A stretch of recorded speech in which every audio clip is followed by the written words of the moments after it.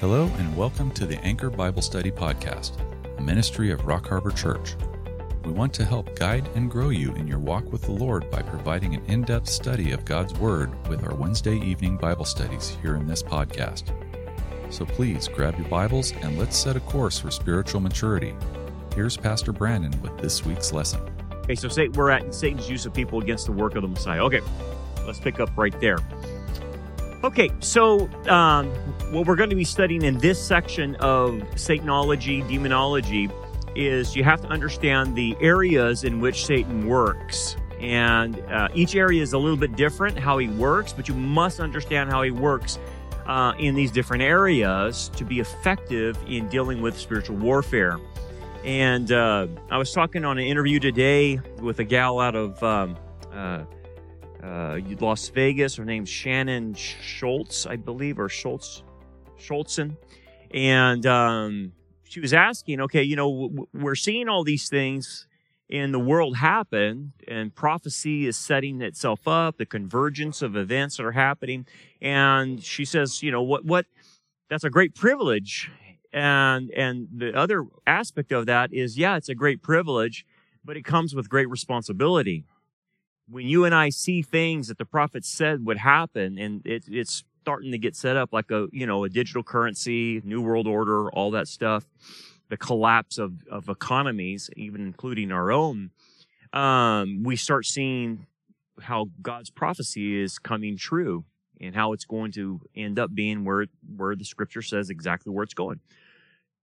That being the case, then, you need to know then these areas in which Satan works, because one of the things I told her, she says, what do you recommend for people to do? I said, they really need to up their game spiritually. All of us, myself included. I'm not excluding myself, because what is getting ready to happen is going to require us to step up to a whole new level spiritually on our personal level. And man, look, if you're already there, you're there, great. But I'm trying to prepare myself spiritually for what I'm going to see. Economically, what I'm going to see with food shortages, what I'm going to see medically, what I'm going to see real estate, all these different areas, and how I'm going to be able to handle that spiritually. And like what I was saying today, I said, you know, the bottom line is we're going to get down to where it's just us and the Lord. And Americans have never really been at that point. And we were talking about provision. Like, you know, have you seen Shanghai? Have you seen the map of it, the satellite image of all the tankers surrounding Shanghai? Well, it's going to have a major impact on us. The other impact is Japan. Its economy is now going in the tank. They're about ready to crash. And they're asking us to bail them out. I'll talk a little bit more on the current events. But that being the case, here's the thing. The number one buyer of U.S. bonds is Japan. The second that buys the most is the Federal Reserve, and they just do it by printing off money. If Japan goes down, that means our entire bond market will go down. Okay? That means your inflation will increase by 20%. So I have to prepare for that economic catastrophe if it's happening. It's already getting high, isn't it? You know that. But what if it goes up to another 20%? We're going to have to be a level. We're in America. We've been prepared for, okay, I can take care of myself. I can go to the grocery store and I can get that and I can get that. And we're used to that. But you're going to enter an era where you're not going to find things on the shelf. They're not going to be abundantly available as we are now.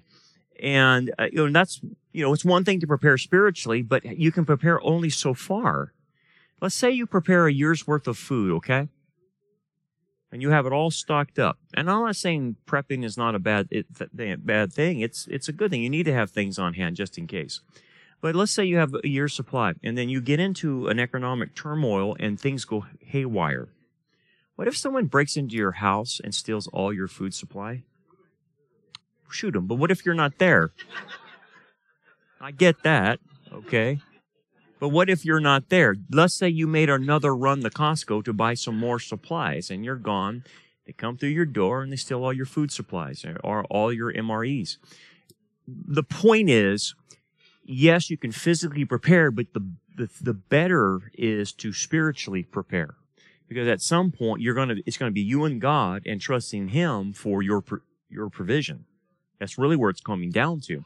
Now, if you talk to a Christian in the third world, they already know this. They know how to do this, right? We're not so used to doing that. And this is where, people are going to say, yeah, just trust the Lord. Yeah, I know that as a principle, but what do you mean in practicality, Brandon? It means you might be at a point where you have to depend on the Lord for your provision that day, that week, that month, however that's going to come. And that's a new realm that a lot of American Christians have never been in, not to know where their next meal is coming from. Okay? Now, other brothers and sisters in the Lord are experiencing this in other places in the world, but we have never experienced it. I don't know how bad it gets, and I'm not here to scare you, but I'm just to prepare you. You've got to start thinking differently. You've got to start putting yourself in that reality of what could happen. Not freak out about it, but you need to spiritually prepare. And here's the thing. God's not going to leave us abandoned. He didn't bring us this far so that we can go begging for bread. He says the righteous won't go begging for bread. And here's the thing that will save you in all of this. The Lord will save you, but you will get better help when you're on mission. Okay?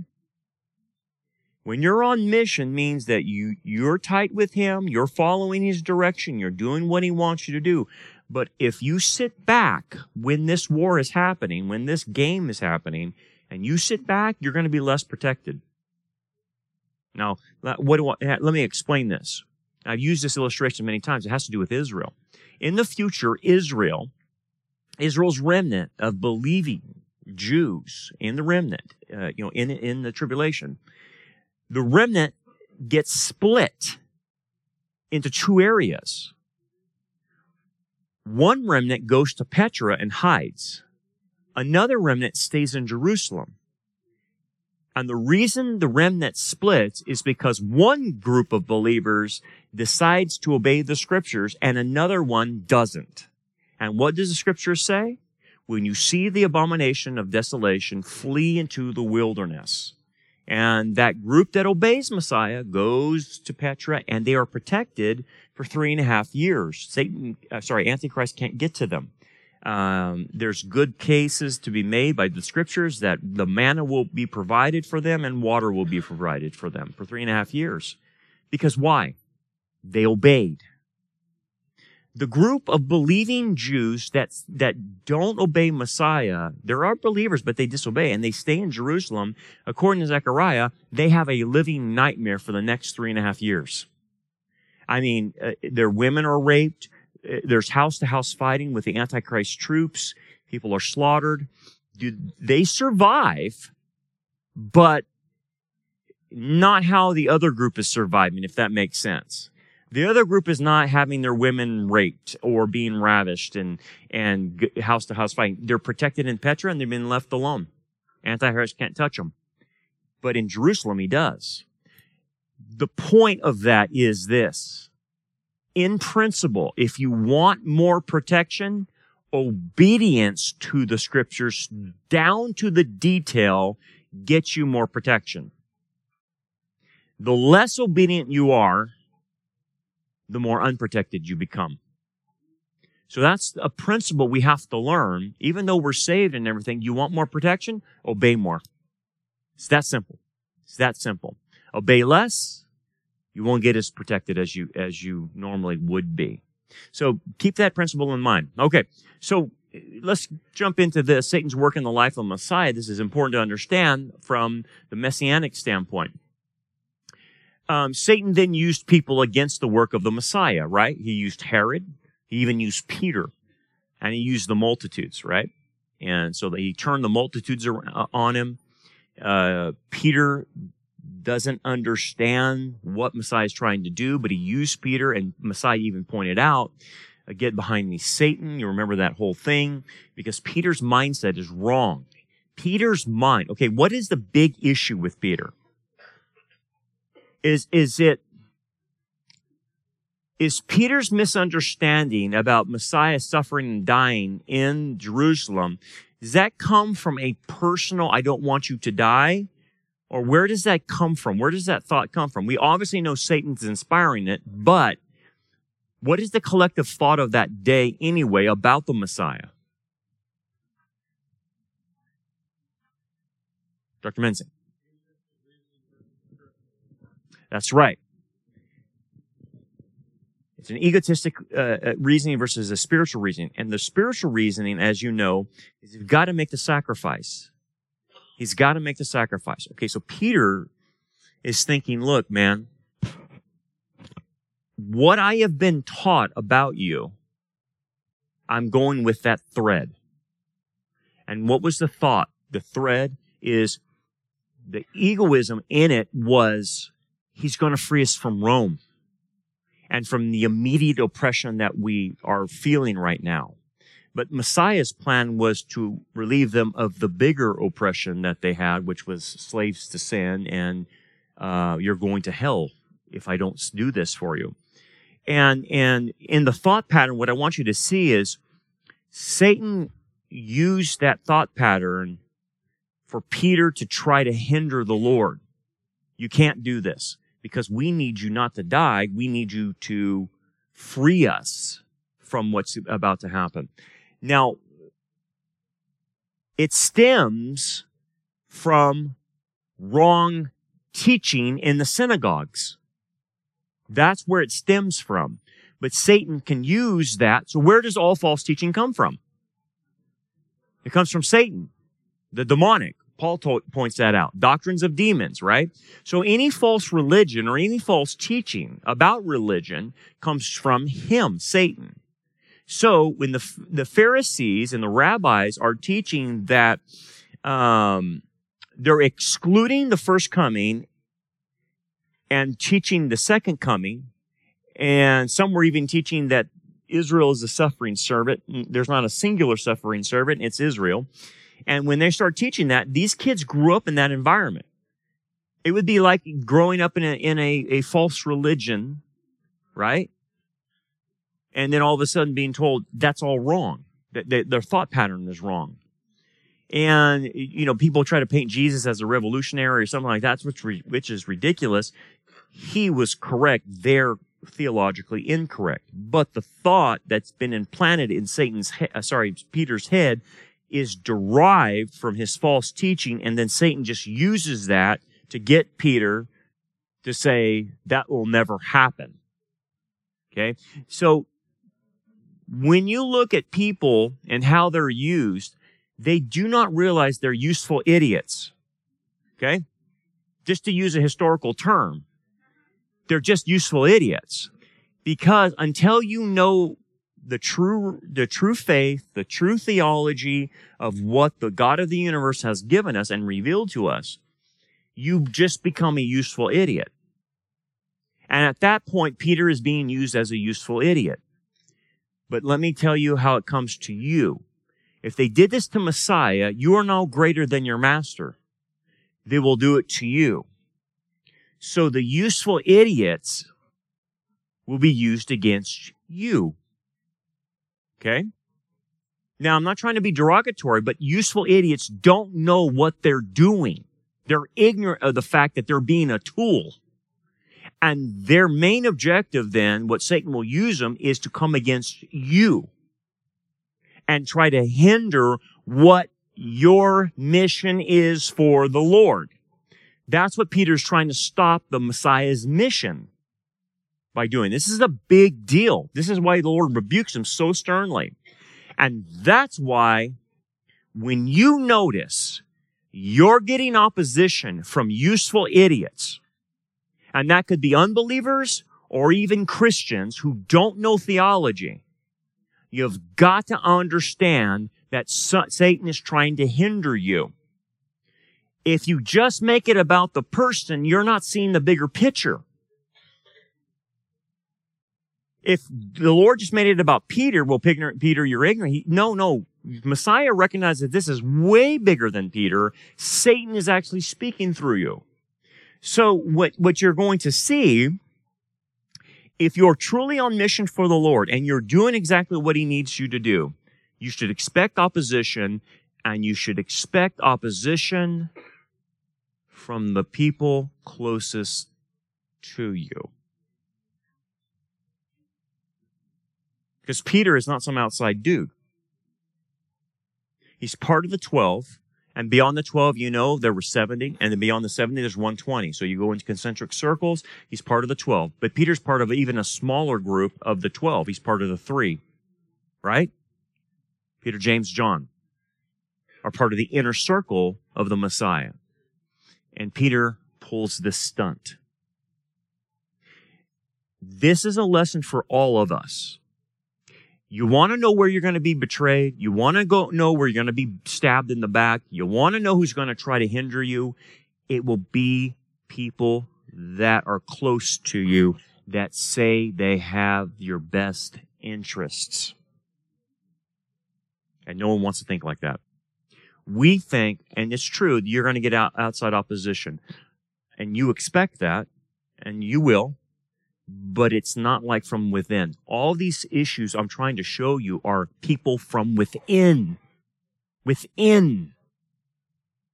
And Peter, he's just a useful idiot. Now, what I mean by that is he has no intention to do any harm to the Messiah, right? Unlike Judas, right? Judas is a Judas. He wears his name well.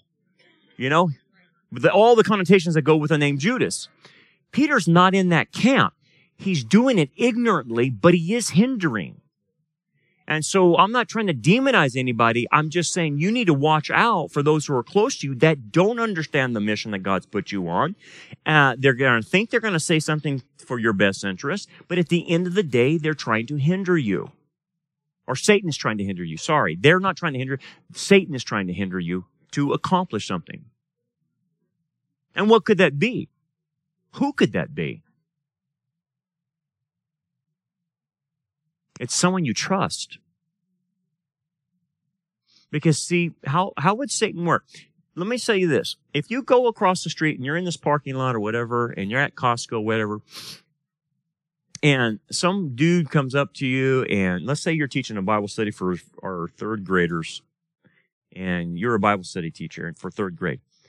They come up to you and they're just idiots, and they just say, you know what, you shouldn't even be going to church. That's all fake news, and Jesus is fake news, and you doing this teaching to third graders is all wrong, and you're just wasting your time because it's a figment of your imagination. Does that necessarily stop you? No, it doesn't, because you know why?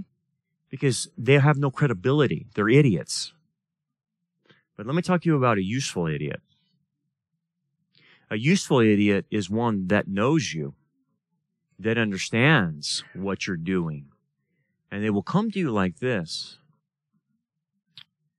I see you do a lot of things at the church, and you're not spending as much time with me as you need to. You catching my drift? You need to kind of back off. You need to spend more time with your family, because man, all that you're doing, which is like one thing, is really cutting into our family time. Oh. So why don't you do things for Jesus when it's convenient for our schedule? Are you following me? It's someone you trust. It's someone that has your best interest. It's someone that likes you, that's watching out. Hey, I'm just watching out for you, man. I don't want you to get burned out on doing that one thing for Jesus. I'm watching you, man. And you start realizing Someone is using somebody close to me to stop me. Yeah. That's how it hits.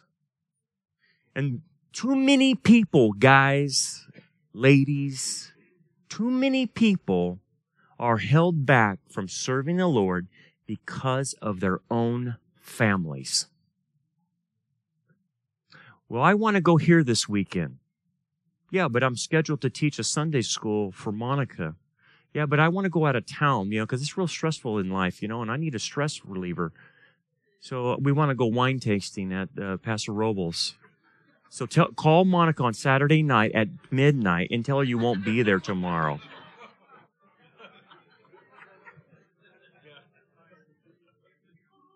Do we not get those calls? No, hopefully they're legit. I'm not involved in that, but hopefully they're legit. But we do have people that, hey, I just can't commit to anything, Brandon, because you know what? We like to go wine tasting, and that's really our time to work things out together as a couple and spend quality time with our family. And so we really can't serve and be at church all the time because we really like going and wine tasting in Napa and Paso Robles. Oh. Well, who isn't stressed? Did Jesus say, hey, don't serve me, man, if you're all stressed out? Don't do that. We wouldn't want to hurt you and your little ego and your little anxiety problems. I don't want to do that. You serve me when it's convenient for you and you feel up to speed, okay? Did he ever say that? No, but Satan tells you that. That commitment to teaching a class, man, that's a big commitment, man. That locks us in. How long are you going to teach this class? Well, it's probably going to be 6 months to a year. Oh, man, that prevents us from traveling on the weekends. You can't do that. You see where I'm going? That's how it will hit you. Let's move on. Satan's working the life of the Messiah to have Peter deny Jesus 3 times. Okay?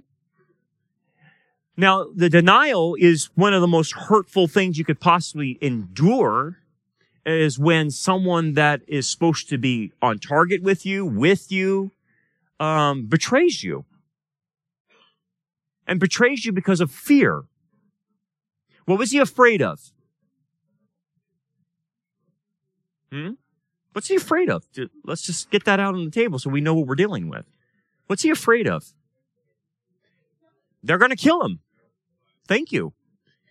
That he's going to get dragged into this with the Messiah. He knows what their intent is. They've arrested him. He doesn't want to get arrested. They're going to probably kill him, and he doesn't want to die either. They've already had rumors floating around that they're planning on killing him. And that started happening after the raising of Lazarus from the dead.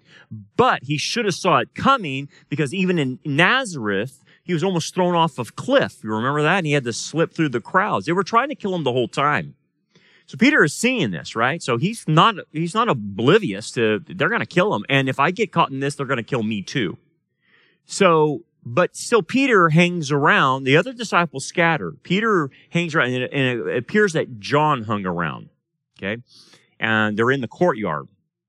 And so, hey, you have a Galilean accent. He can't hide it because he has an accent.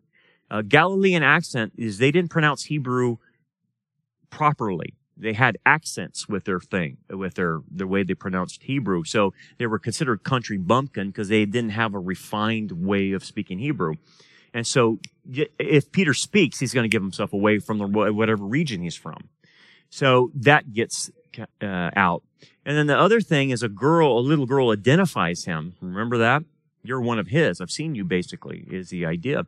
And so now he's got to do it again, the 3rd time, and it's strictly out of fear. Okay. So what principle are we working with?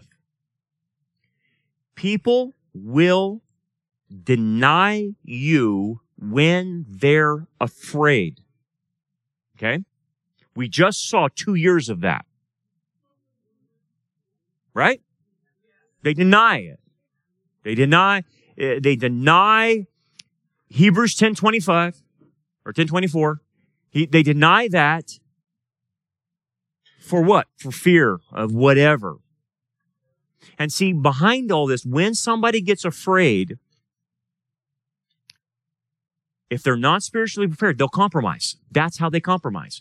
And that's my concern as a pastor. Like I said to the interviewer today, I said, look, what does being spiritually ready help us to do? Well, number one, it reduces the stress and the anxiety and the worry, prevents people going into depression and flipping out. That's some pretty good things. But it also prevents compromise. If I know something's coming ahead and it's not out of left field, I don't need to make a decision right on spot. I need to make a decision now because I can see it coming, and now when it comes, I'm prepared to make the right decision. What happened to a lot of people during the shutdowns is it came out of left field, and they weren't prepared for it. And what did we see? A depression hit everybody. Anxiety, stress hit everybody. Look, if you think that was bad, what's about to happen to the economy is 20 times worse. You want to see just increase in depression and suicides? What happens when people start losing their 401ks and it just drops? You're going to see suicides.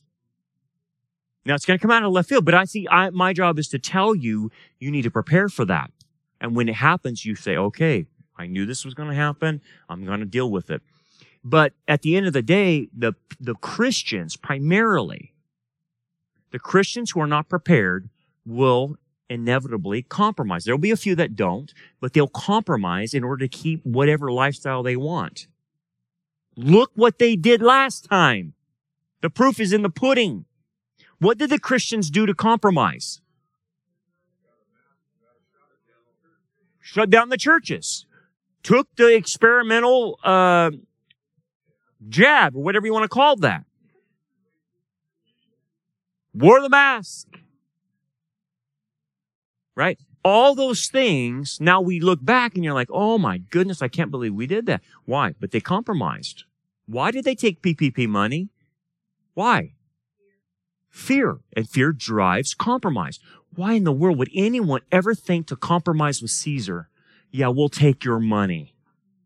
What were they thinking? Oh, because they weren't prepared spiritually, and when you're not prepared, you compromise. That's why we all have to ramp up our game, so that we don't compromise on any little thing. That's what we're studying in Daniel, about Daniel and Shadrach, Meshach, and Abednego. Those boys won't even compromise on food, right? They won't even eat the wrong food, because a little compromise leads to more. So this is part of it. And then the expectation is you will have Christians close to you that compromise and then attack you. Now, here's the thing. Why would they attack you? What do they care about what you're doing? They compromise and then they come back and attack you. Why? Yeah, maybe they're angry at themselves. Yeah, they justify what they did. Of course, they got to feel good about that. So why aren't you doing what I'm doing? And you come out with the evidence and you say, well, because of this, X, Y, and Z, whatever it might be. And they still demonize you. They still will call you names. They still will break fellowship with you because you're exposing them. You're exposing that you stand for something and they have just compromised. And what can they do? Can they say, boy, I made a mistake and be humble about it? No, they're not going to do that. Typically, I've met a few Christians that have, and God bless them. God bless them. But most of the time, they fight you on it. They actually will double down. And you have to be prepared for that. That's what happens when you see the life of the Messiah and Satan's work through his life. Those are examples for us. Okay. Now watch when Satan works through Judas to betray the Messiah. Satan's responsibility, let's look at Satan's responsibility in Judas' betrayal. Now, Judas is responsible. No doubt about it, right? He is a free will creature. He did this. But first of all, what you have to understand is Satan is the one who suggested it to Judas. Okay? He put the thought into Judas's head. Now, Judas wasn't on board. He's a son of perdition, right? And he's an unbeliever from day one. Why wouldn't Messiah, having full knowledge of who Judas is, pick him? It's part of the plan. Now, Judas, just because it's part of the plan doesn't mean God determined it. Judas has free will and can make the decision. But obviously, God knows the future with his foreknowledge, and so he knows this. This is be the guy that's going to betray me, as is predicted. As is predicted, okay? So Satan suggests this to Judas. Now, what is the principle there? It's this. Demons, fallen angels, can put thoughts into your head. They cannot read your mind. They do not know what you're thinking. They can probably guess what you're thinking based on your actions and have a pretty good educated guess, but they can't read your mind, okay? But what they can do is put thoughts into your head. You ever have a thought, say, where in the world did that come from? Oh, whoa. Yeah, it's not coming from you, it's coming from the evil ones. And they put thoughts into your head, and you're like, I can't even believe I thought that. That is the most ungodly thought I could possibly imagine. Yeah, I know. Dude, when it's beyond you, it's way ungodly. Way off the chart. And you have to take that thought captive, obviously, and submit it to the obedience of Christ. But my point is, Satan played along with this by suggesting what to do. Now, we don't know all the suggesting. We don't know what it could. He could have put a thought in his head like, "Look, man, he's not going to do what Israel expects, and he's not going to get rid of the Romans. And so maybe in this betrayal, we can get him to show that to them, and come out and vanquish the Romans." I don't know. Your guess is as good as mine. But whatever it was. Think about this. Judas thought it was a great idea. Whatever his intentions were, he thought it was a great idea.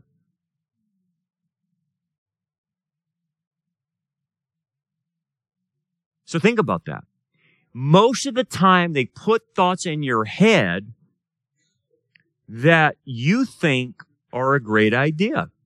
But what you'll see is they don't match the authority of the Word of God.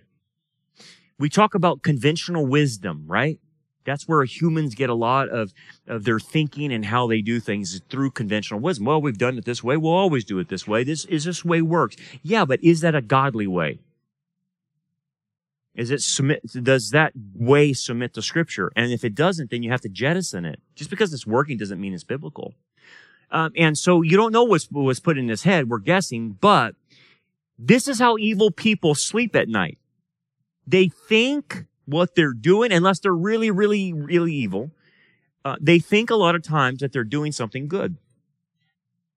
You think Barack Obama's losing sleep and saying he's like Snidely Whiplash, or, Dr. Evil thing. I can't wait to destroy America. Yes, that's true. But his intention is what he thinks, and he's misguided, that bringing in whatever they have next is a good thing, right?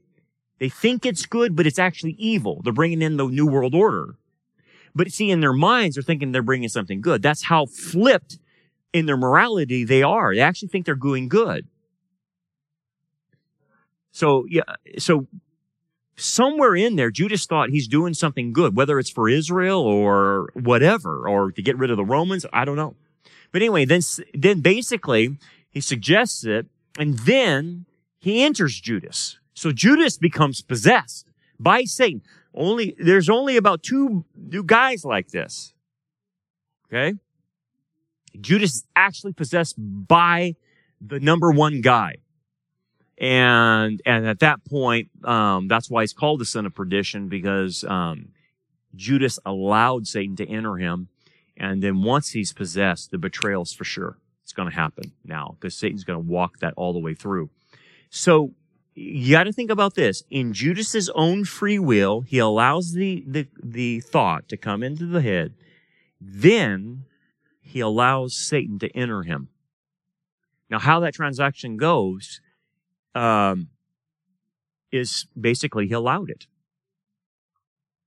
See, in the spiritual world, there's laws. And I don't know a lot of them, but I do know this. They function, even the demons and fallen angels function according to spiritual laws. spiritual laws that are set for the spiritual realm. And what I know about this law, I do know this, they have to have permission to possess somebody. It's not an automatic. Just like you and I receive Christ, where it's not forced on us, we are allowed free will to accept Christ, right? The same is true in the spiritual realm with demons and fallen angels. That person must invite them into their life to possess them. So at some point, Judas allows Satan to enter him. So it wasn't forced on him. He allows it. And I don't know why. I don't know what all his reasonings are. But let's just talk about today. Why would anybody allow a spirit to possess them? Ignorant, yeah. Let me ask you this. Is Judas, coming from a Judaistic background, unfamiliar with Satan? So he's not an ignorant Gentile, right? This dude he knows all the theological teachings about Satan because he has the Old Testament. Selfishness, maybe? What benefit would derive him to be possessed? Disillusion? Power? Yes. Money? When Judas threw back the 30 silver coins, at that point, he already felt, he knew he had already went past the line. So at that point, since Jesus already knew that he was going to be betrayed by him, so my question is, at that time, would he be able to still, even though the devil was already in him, be able to have that salvation? He could have, all the way to the point of death, and to where he put a noose around his neck and hung himself. But his repentance, when he threw the money back, is not repentance unto salvation. It is a regret, the way the Greek is formulated. And so it's kind of like, it's not, we talk about people crying crocodile tears because they got caught doing something and they regret doing something, but if they give them a chance again, they would do it again, right? That's not godly sorrow. That's not repentance, right? That is, I'm sorry I got caught. It's with Judas, if you look at why he threw the money back, he knew he had betrayed innocent blood, number one. But things didn't go according to whatever his plan was. Whatever Satan told him, that let me possess you and I'm just making this up, I'll ensure that he becomes the king of Israel or something like that. I don't know. It's all speculation, but I'm trying to piece the dots together through deduction.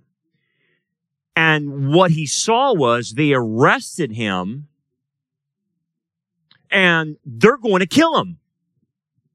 So his plan didn't work. And so he realizes that the plan's not working and he's regretting taking the money for the plan and he throws it back. But that's not a throwback for repentance.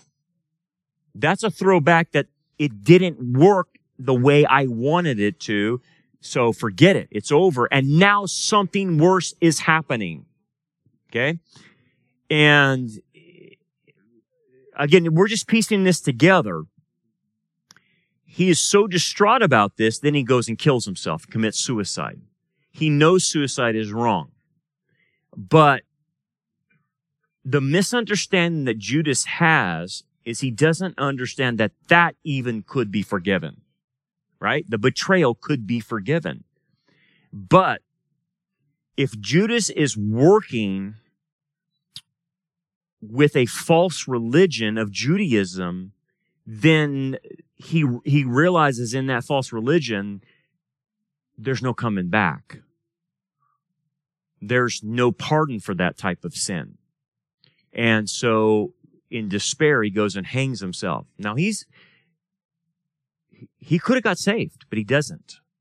And Messiah knows he's never going to get saved. But just because Messiah knows he's never going to be saved doesn't determine his salvation. Judas is the one determining his salvation.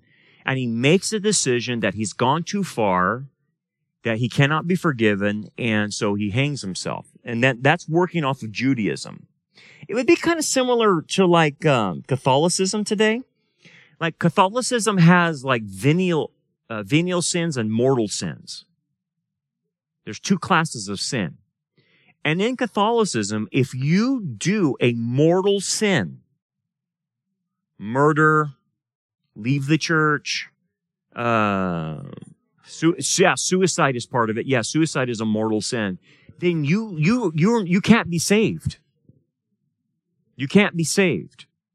And that's where we get this idea, well, if someone commits suicide, do they go to heaven? Of course, if they're a believer, that sin's forgiven. But in Catholicism, it's no. No, they don't. If they murder somebody, no, they don't. So if you want to think about Judas and Judaism was much like Catholicism, to where there were certain sins, if you did this, you're done. You're not coming back. And so Judas doesn't understand that the blood of the Messiah will be able to cover everyone's sins, including his own. And so he makes a fatal mistake theologically and hangs himself by doing that and seals his doom, basically. But again, where am I going with this? I'm wanting you to piece things together to see how Satan manipulated Judas to where Satan can manipulate you to think you're doing something good. And that you have a plan, that if your plan works out, then it's going to work to what you want to see. What do you think Judas wanted to see?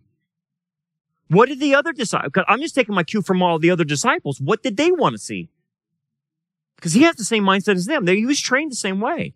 What do the other disciples want to see? King on earth, the Davidic king, rules and reigns, takes over, crushes the enemies, and now is ruling in Jerusalem. That's what they wanted to see. That's what they didn't understand. That happens at the second coming, not at the first coming. Judas is in that same mind. He just wanted to grease the skids further. He wants to get this thing in action, and apparently, and I'm doing deduction right now, okay? I'm filling in some gaps. Apparently, it seems to be that whatever Judas' plan was to get him there as fast as he can, and that the religious leaders would recognize him, and then, because he knows it is the religious leaders that have to identify the Messiah. And by the way, it's the religious leaders that have to identify the Messiah in the future. So that's why the Sanhedrin's back in business right now. It will be the Sanhedrin that has to call on the nation of Israel to repent of the rejection of the Messiah and accept Yeshua as their true Messiah. And according to Hosea, it's the leaders of Israel, the religious leaders, that have to do that, which would be the Sanhedrin.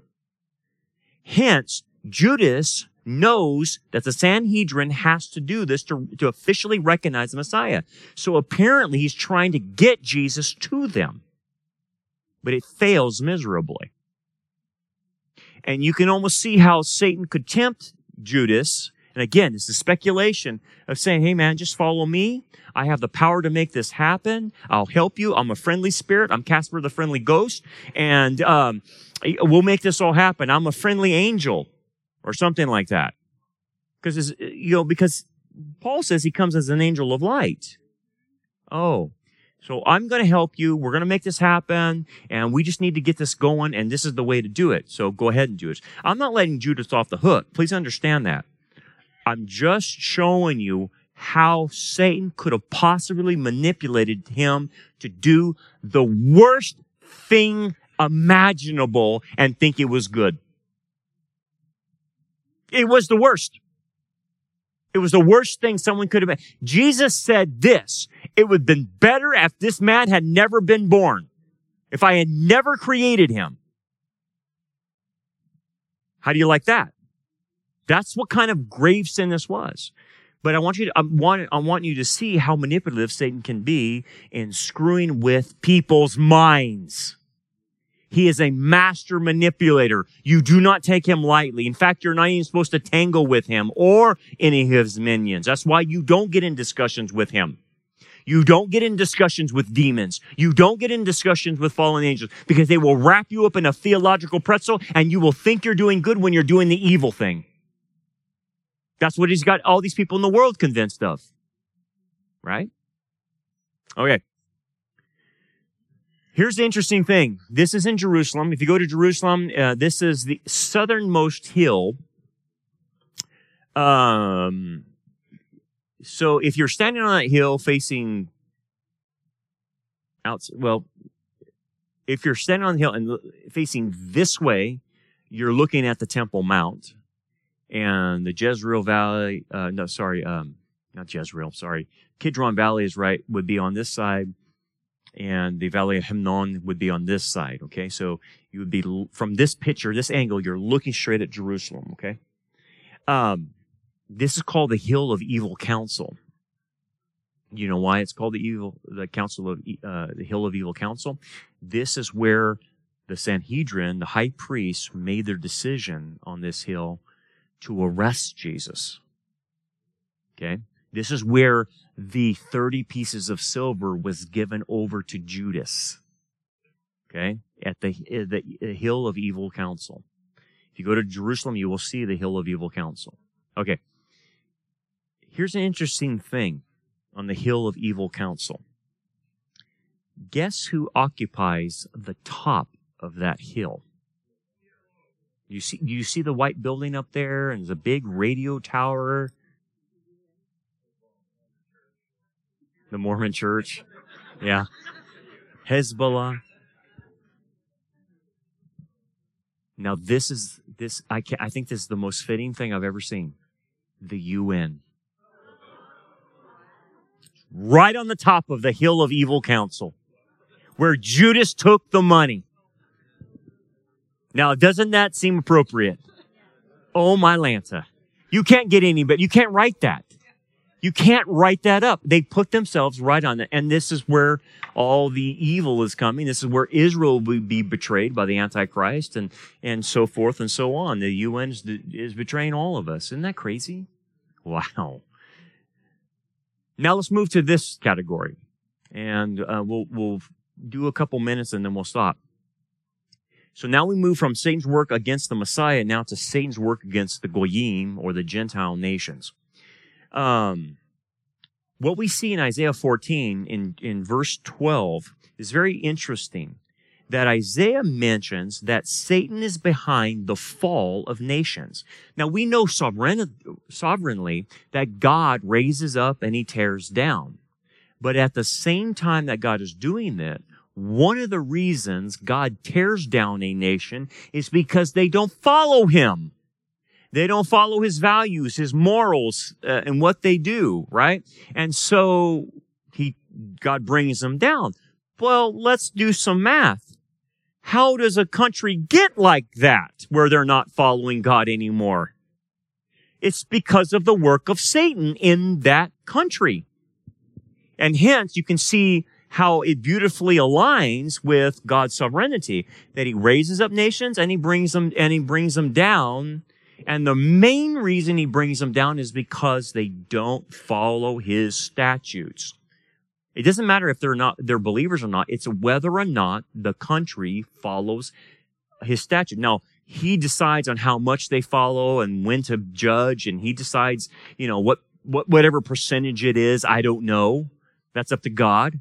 But at a certain point, when a country keeps filling up the barrel or vat of judgment, and it finally reaches the top, then he brings the nation down. Just like he told about the Canaanites, I'm waiting for their judgment to fill to the brim, basically, that all their sins were accumulating, and then finally when it hits the brim, then that's when God would strike in judgment. And he gave the Canaanites, 450 years to get their act straightened out. So after 450 years, Joshua goes in and slaughters them or drives them out because they had 450 years to make it right. But they didn't. Now, this is a big deal. This I believe is happening right now to America. Satan, according to Isaiah 14:12, has been working in America to bring us down for a long time. And I believe he is behind, obviously, every junk that's going on. He's behind the schools. He's behind the media. He's behind our politicians. And he's behind the economic crash. He's behind every bit of it. But a nation only gets blessed if they follow the statutes of God. If a nation refuses that, they become cursed. Okay? So think about this. There were two hills in Shechem. I believe it's in Shechem. And Shechem is divided by two hills.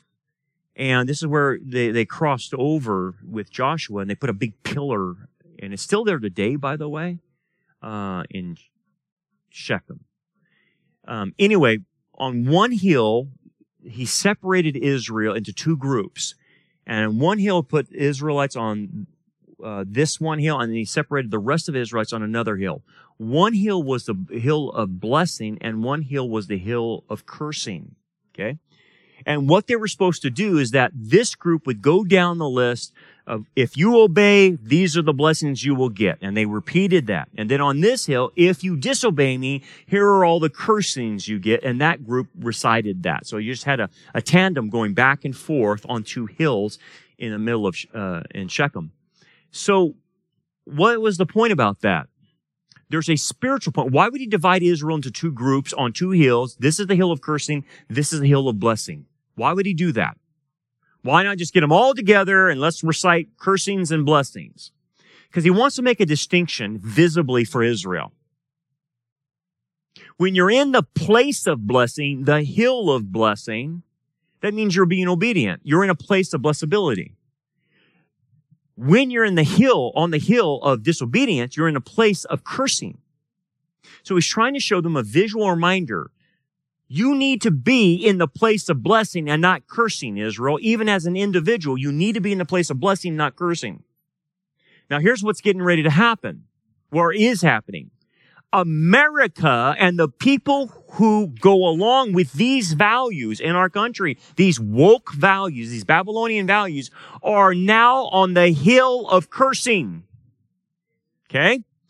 But you can be separate from that physically, as the hill reminded them, and be on the hill of blessing and be in that position to where even as America is getting cursed, you can be in the place of blessing, even though everyone around you is being cursed.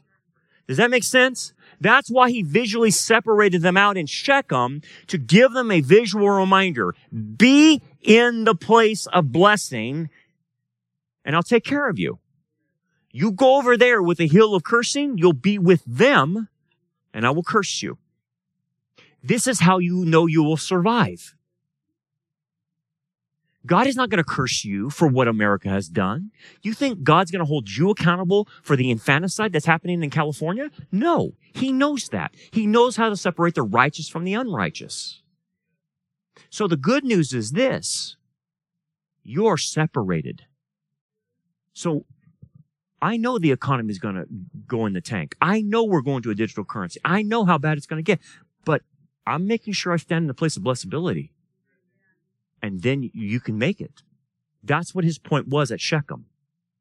And so, even if a nation falls and Satan is look at Daniel. Look at Shadrach, Meshach, and Abednego. They're in Babylon. And what happened to Babylon? Babylon was taken down because of Belshazzar's just absolute blasphemy, right? We studied that. But who survived? Daniel just slips right over into the next kingdom. Did you notice that? And he's still the highest in the kingdom. He just goes from one kingdom to the next. Babylon's over. Now we're in Medo-Persia, and Daniel's just standing there. He shifted from one kingdom to the next. Was Daniel taken in the takedown? No, he just shifted right over. That's you. That's what I want you to know. That no matter what happens in America, you just do the shift. Right? If you want to call it that, I don't know. The shift. So yeah, you're going to a new world order. Fine, then make the shift. Here we go. And you'll be in the same place of blessability like Daniel was, and they won't be able to stop you. They just won't. They couldn't stop Daniel. They're not going to stop you. That's an important spiritual lesson. Very, very important. This is what gives us hope that, okay, throw down the New World Order. All right. They're going to end the dollar. But I'm not wringing my hands because I saw what God did with Daniel. He did the shift. All right, let's just go move right over here. You're fine. Just, Daniel, keep doing what you're doing. Okay. Oh. See, that's how God thwarts the plans of Satan. God works in that, in this environment, even though how bad America is. I get it. But this is why these countries are falling. This is why America's falling. Why? America had its chance. I love America, but it's not the same country anymore. You know that and I know it. It's not. We got people, look, we put the military up there on the side there. You know, we have people that don't want to fight for us anymore. They just, I don't know what they are. Woke, whatever, you know. They don't have the courage to face evil anymore. They would rather negotiate with evil rather than fight it. That's a different America than we're used to. We have an America now that's a victim. Everyone's a victim. Everyone needs a safe space. Everyone's offended. I'm sorry, that kind of person doesn't fit into the model of freedom. They don't.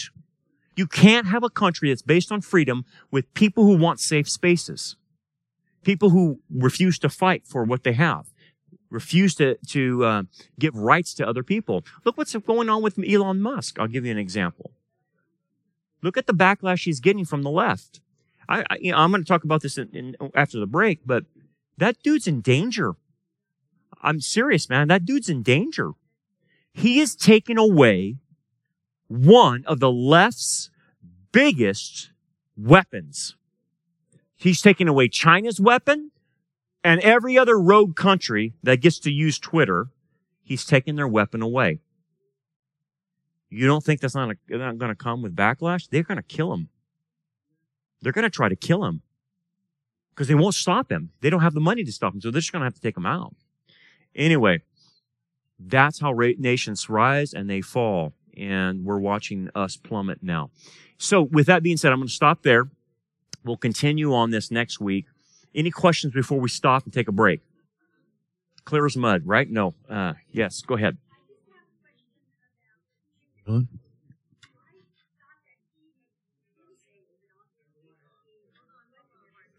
Okay, so the question is, you thought Judas was saved, but now you're realizing he never was. Right. Okay, yeah. Yeah, so when Jesus calls him the son of perdition, that is, obviously Jesus can make that statement because Jesus knows their heart, right? We couldn't make that kind of statement. Only Messiah could make that statement, and he says flat out, the guy's an unbeliever. When he says he's the son of perdition, it would have been better if he had never been born. That's God saying that guy's not saved. He never was. And so, again, you have to go into the dynamics of why did Jesus allow that? Well, obviously to fulfill prophecy. Remember, that's why he even said to John, John goes, why do I need to baptize you, man? You don't need to be baptized. And he goes, no, to fulfill all righteousness' sake, we need to do this. And why? Because he's not only showing us an example, but he's fulfilling everything that needs to be fulfilled according to the law. And so he did it. So Judas is part of that fulfillment. Now, it could have been anyone. Judas could have not been one of them. It could be someone else, but somebody would have been the one to betray him because it's predicted, right? So it doesn't make Judas, he has no control over his life. No. God knows who's going to do it, and he allows it. And that's for the purposes of what he was trying to do. Yeah. I have a question about our prayer life.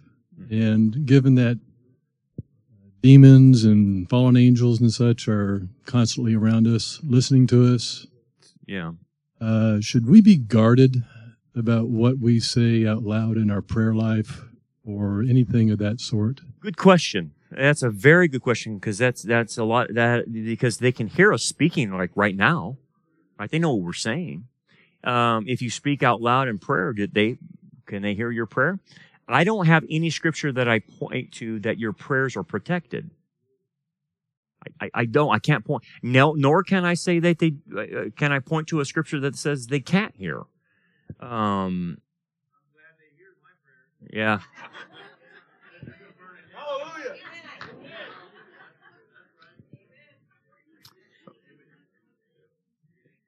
So here's where I'm in deduction at this point, okay? So this is not scripture, because scripture doesn't talk about it. Since prayer is so intimate with God, I'm assuming, okay? Notice where I'm going with this, because I don't have scripture to back this up, and neither does anyone else. But I'm assuming God would protect our prayers. Okay? Because when you're praying about intimate details about your life. And that's like a private conversation between you and God. I have a hunch, based on the character of God, that he would not allow a demon to hear that kind of intimate prayer. Maybe like a general prayer, like we're praying out loud, that wouldn't be hidden from a demon. Obviously, we're doing a general prayer, But, you're sharing things with God on an intimate level that you would share to nobody. I think and I assume that's protected. Okay? I can't point to a scripture for that, but it's my deduction. And where am I getting my deduction? Based on the character of God. I just don't think he would let that intimate conversation happen and let all ears hear. But I do know this. If they can't hear that, they still can hear you talking behind closed doors. Okay? They watch you. And they do listen to you. And it's very important that you watch what you say. Okay? So even if let's say prayer is protected, okay? I have a good hunch it is. Okay? But your speech is not. If you say something that gives them the clue into your personal inner workings, they're going to use that against you. Do not they can't read your mind. They cannot read your mind. You're safe there. But if you start talking out loud and you start saying this and you start saying that and you start saying this, they're going to get a funny hunch of where you're coming from, and they're going to go, boom, they're going to target it. And it's but this is my thing. As long as you're working on those things, you're protected. Okay? It's when you're not. And when you're not is when you get in danger. If you have an issue and you're clean with God, and God, I'm struggling with this, and yada, yada, fine. They, believe it or not, will leave you alone, because as long as you're making progress and doing the right thing, I have not seen someone get attacked for making progress. I see them get attacked for doing nothing about their issue. Okay? So, if as long as you're moving in the right direction, and you might take 2 steps back and 1 step forward, and it's a struggle, but man, it's the direction that counts.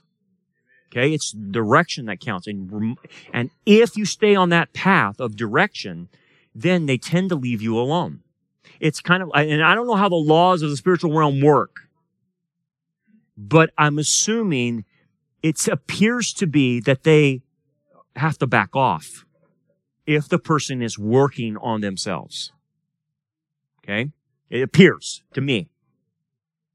Can there be bumps in the road? Yes, but I see more people thrashed by the demonic because they're not doing something.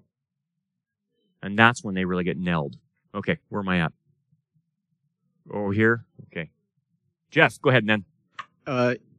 In regards to prayer, you can speak in English, but go to his word and pray his word to him, because he looks after his word and accomplishes it. So you can't go wrong if you're praying his word. That's right. The demons can't do nothing about it. That's right. The other thing is don't entertain thoughts that come to your head.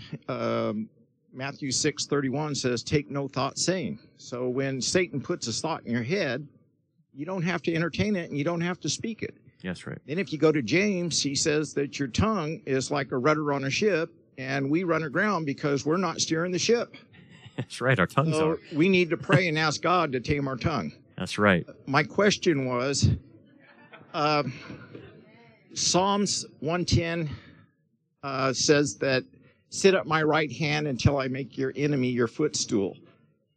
So if Christ is finished, he's sitting at the right hand of the Father until the Father makes the enemy the footstool, then it's going to be through the body of Christ that the enemy be put under. So is that going to happen in the latter reign? Oh, good question. Okay, I get you. The enemies under the footstool go all, that time period is now all the way through the tribulation, because the Antichrist needs to be put underfoot. And then the rebellion and the millennial reign has to be put down as well. So what we understand about making your enemies a footstool, it happens at the last revolt in the millennial kingdom, where he puts them down by fire. And that's when the kingdoms finally are all put down under his foot. At that point, according to 1 Corinthians, 15, I think it's 15, he hands the authority of the kingdom back to the Father once the enemies are made a footstool. But you got several things that have to be accomplished in the future. It's currently happening now. Then you got the tribulation, where Satan's Antichrist's kingdom, and then obviously the revolt of the messianic revolt. So good question, Jeff. Excellent question. Yes. Okay. Where am I at, Gabriel? Or I'm back here. Okay, go back here. I know you can't conform to the world, but how do you adjust to it or live in it? How do I live in? Wow, that's like a book, man. Sorry. Well, to be in the world, here's just the short of it. It's not necessarily how you look, okay? Now, the Bible tells us with modesty, but to be in the world but not of the world has to do with morality. It has to do with belief, and it has to do with values. And that's the big ticket item. If you have the same values, the same beliefs, and the same theology as the world, you're of the world. You would be considered called worldly Christian. So the short answer is this: theologically, morally, and then it goes to your behavior. If those things are different than the world, then you're doing great. If they're the same, you're like the world. But that's in a nutshell, and that's, obviously we could write a book on that, but in principle, that's what it means to be in the world but not of it. It has to do with those kinds of big ticket items like that. We got Where am I at? Gabriel, go ahead. So the online members wanted a clarification on how we face persecution.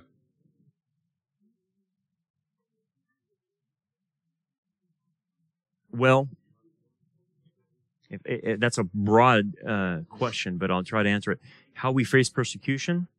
Well, number one, it starts with you being prepared for it. That's how you face it. You realize it's coming, and realize if it's coming, what it entails for what you will lose. You have to take inventory about what you will lose. So then when you do lose it, you're okay with that. If they take your money, you got to be okay with that. If they harass you, you got to be okay with that. If whatever they're going to do to you, you have to accept it. And so accepting persecution has to do with your mental ability to do that. And how do you accept it? Well, you accept it, but you do it at the same time in what God promises you that he will provide for you during persecution. That's what you have to offset. Accept the reality of persecution, but balance that out with what God provides. It's a short answer, but for the time being, that's what we have to do. Where am I at? I had other questions. Where are we at? We're good? We're good? We're right over here. Right over here. So back to the question about Judas. I have a question and then a scripture for that. Okay. So John chapter 63, verse 64. And he says, the word says, but there are some of you that believe not, for Jesus knew from the beginning who were there you go that would believe not and who should betray him. And then good. verse Good 60, passage. Yeah. 63, it is the spirit that quickeneth, the flesh profiteth nothing. The words that I speak unto you, they are spirit. So he didn't receive the things of the spirit That's right. because he was trying to seek to save his life rather than to lose it. Yes. And then the question, would somebody have to cast out the devil himself out of Judas for him to be saved? Because you can't have the devil and the Holy Spirit. So, if typically it depends on what your views are, but if you get saved, then the possession would stop if the person gets saved, and I've seen that. There are people that disagree with that, but my thing is, well, let me put the theological thing out. I believe that a believer can have the 1, 2, and 3 levels of demonization. That's the word in Greek is demonization. There's no word such as possession, okay? But we call it demonization. But what we realize from Scripture, there are 4 facets to demonization. First facet, influence. Second facet, suppression. Third facet, oppression. And fourth facet is possession, okay? Where the person... I don't hold that a believer can be possessed, but there are other Christian leaders and teachers that do. I believe that a Christian can have influence or suppression, oppression, but I can tell you this, on the level of oppression, the third level, there's not a lot of differences with what's going on around the believer versus possession. Now, the only difference is the person is possessed where the other person oppressed from the outside. So I believe that if someone got saved, that would have to leave them, okay? Because the Holy Spirit would now indwell, and there's no room for anyone else, obviously. That's my belief. I will say this, there are other theologians that don't believe that. There are other theologians that they believe a believer can be possessed. Merrill Unger is one of them from Dallas Theological Seminary. He's one of the books I recommend to you.